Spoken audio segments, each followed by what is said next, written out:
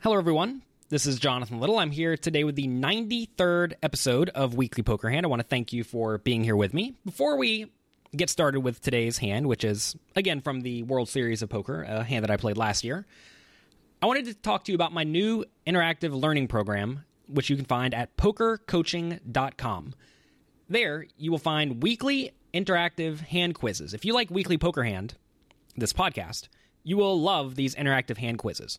Basically, what I do is I will make a video of a hand, and then I will ask you what you should do in each spot. You'll then answer it. I'll explain which of the answers I think is best, which I think are the worst, and I will give you a score based on how you're doing. And ideally, you'll be able to see over time where you are making errors and where you are playing well. So if you play a bunch of these quizzes and you see you get the turn answer incorrect, for the most part, it means that you disagree with me on how to play the turn, and hopefully that will allow you to improve your game. So if you take a look at this image, assuming you're watching on jonathanlowpoker.com or YouTube, you'll see that a player raises from middle position to 525. Everyone folds to us in the big blind with 4-3 suited, and the question is, should you fold, call, re-raise to 1200, or re-raise to 1700? And I will say which of the options I like the best, and then we'll move forward to the flop. On the flop, we'll have another quiz on the flop, another question on the flop. Same thing for the turn, same thing for the river. And I'll explain which of the plays I think is best and which I think are not very good. So that's only one part of poker coaching. On top of that, we're going to do monthly open-ended homework questions. And the questions, for example, the question for the first week is, everyone folds to you on the button on the first hand of a $1,500 buy-in World Series of Poker event. The players in the blinds are middle-aged males who seem to be recreational players. You have 7,500 chips at 2,550. What is your raising range and why? So, ideally, the purpose of these questions are to get you thinking about how you will respond to various scenarios, so that whenever you actually encounter these situations at the table, you will have a pretty good idea of what you should do and why. And the goal of this is to get you to think about poker in a big sense, and not just I have ace king, what should I do in this hand? So you can submit those questions to me before a webinar that we will host each month. Each month there will be a monthly group webinar, and in these webinars I will review everyone's homework answers. Everyone can submit their homework answer, and I will review them. I imagine most of the answers will be similar. There'll probably be 5 or 10 similar streams of thought, and then I will explain why I like some of those answers, why I don't like some of those answers, and I'll tell you the answer that I would give to that question. So there are 3 parts to pokercoaching.com right now. We may be adding some more in the future, but I am definitely excited to finally bring that to you. I've been working on it for quite a while, and it's finally here. So make sure you check it out at pokercoaching.com. As you can see, the Share My Pair program has updated their application. Hopefully it will work decently well for us. In this hand, we are playing a $1,500 buy-in World Series of Poker event. We have pocket threes in middle position, 3 of spades, 3 of clubs. And we raise to 750 when everyone folds to us, which I think is a perfectly fine play. And it folds around to the player in the big blind, who decides to call.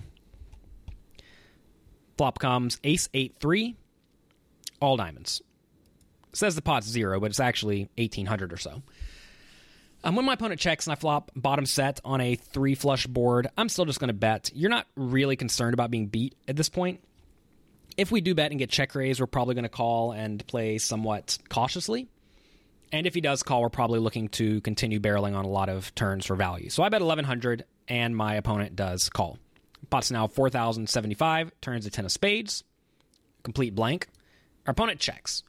And again, at this point, I'm not giving my opponent credit for only a flush, so I certainly want to continue betting. So at this point, given I think my opponent probably has an ace or a pretty good draw, I want to bet somewhat large, maybe 2,400, give or take a little bit. And I do bet 2,300, my opponent calls. So I'm giving him that same range for the most part of draws and an ace.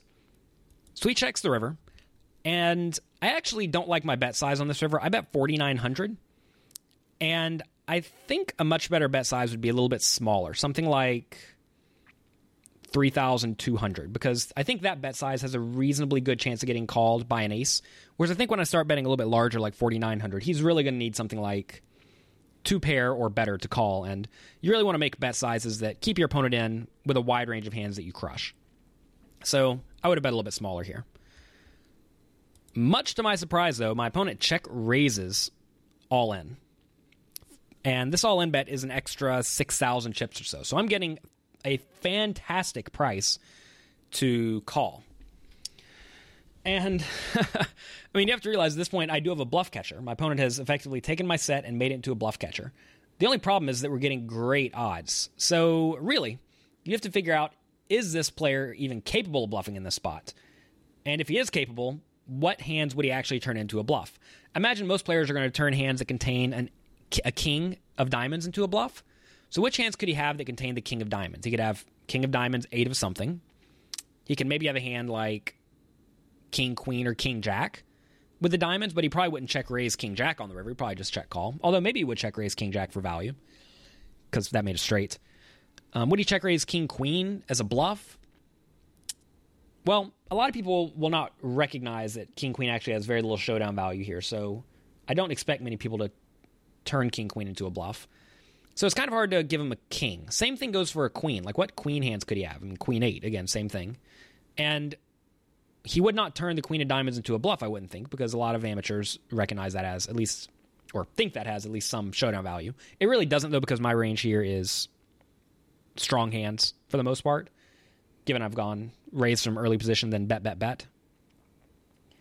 So all in all, I really don't know what to make of this river check raise. If I had no reads, I think I would strongly consider folding. But in live poker, you know that you typically can make reads. So if I get the vibe that my opponent is bluffing, or if he's not completely comfortable, I may just find the call. I wouldn't love it, but I'd find the call. And this time I elected to make the call. And sure enough, my opponent had king of hearts, queen of diamonds. And that is certainly not a hand I expected to see, because the queen really was a lot of value. And sure enough, he does have the queen of diamonds, so I mean, at least he does have that blocker. But all in all, even looking at this now, I'm incredibly surprised to see king-queen. But you will find at the World Series of Poker, a lot of players make plays that make very little sense. And when they do, you need to be prepared to look them up if you think that they are bluffing a huge portion of the time. It's kind of interesting that, given I bet somewhat large on the river, I actually do not like my opponent's check raise because my big bet on the river is somewhat polarizing. I think if I bet something like 3,000 on the river, as I suggested, I think I would be a better bet. I think then check raising actually has a little bit more merit for my opponent, because then I could easily be value betting an ace or a worse hand. And for that reason, my opponent could check raise and have a little bit more fold equity. But whenever I bet so large, my opponent's effectively min raising the river. When you get min raised, people do not fold to min raises. So I don't think this was a good spot for my opponent to bluff. I do think it's a good idea to turn this queen into a bluff if you are going to have bluffs in your range. But clearly I wasn't buying it. So if I'm not buying it, it's probably not the greatest bluff in the world. So that's going to be it for this episode of Weekly Poker Hand. Make sure you check out pokercoaching.com. I'm really excited about what I'm going to be bringing you there over the next few months. Well, indefinitely, but I'm excited to get the program up and running. And check it out. Be sure to check back next week for another episode of Weekly Poker Hand.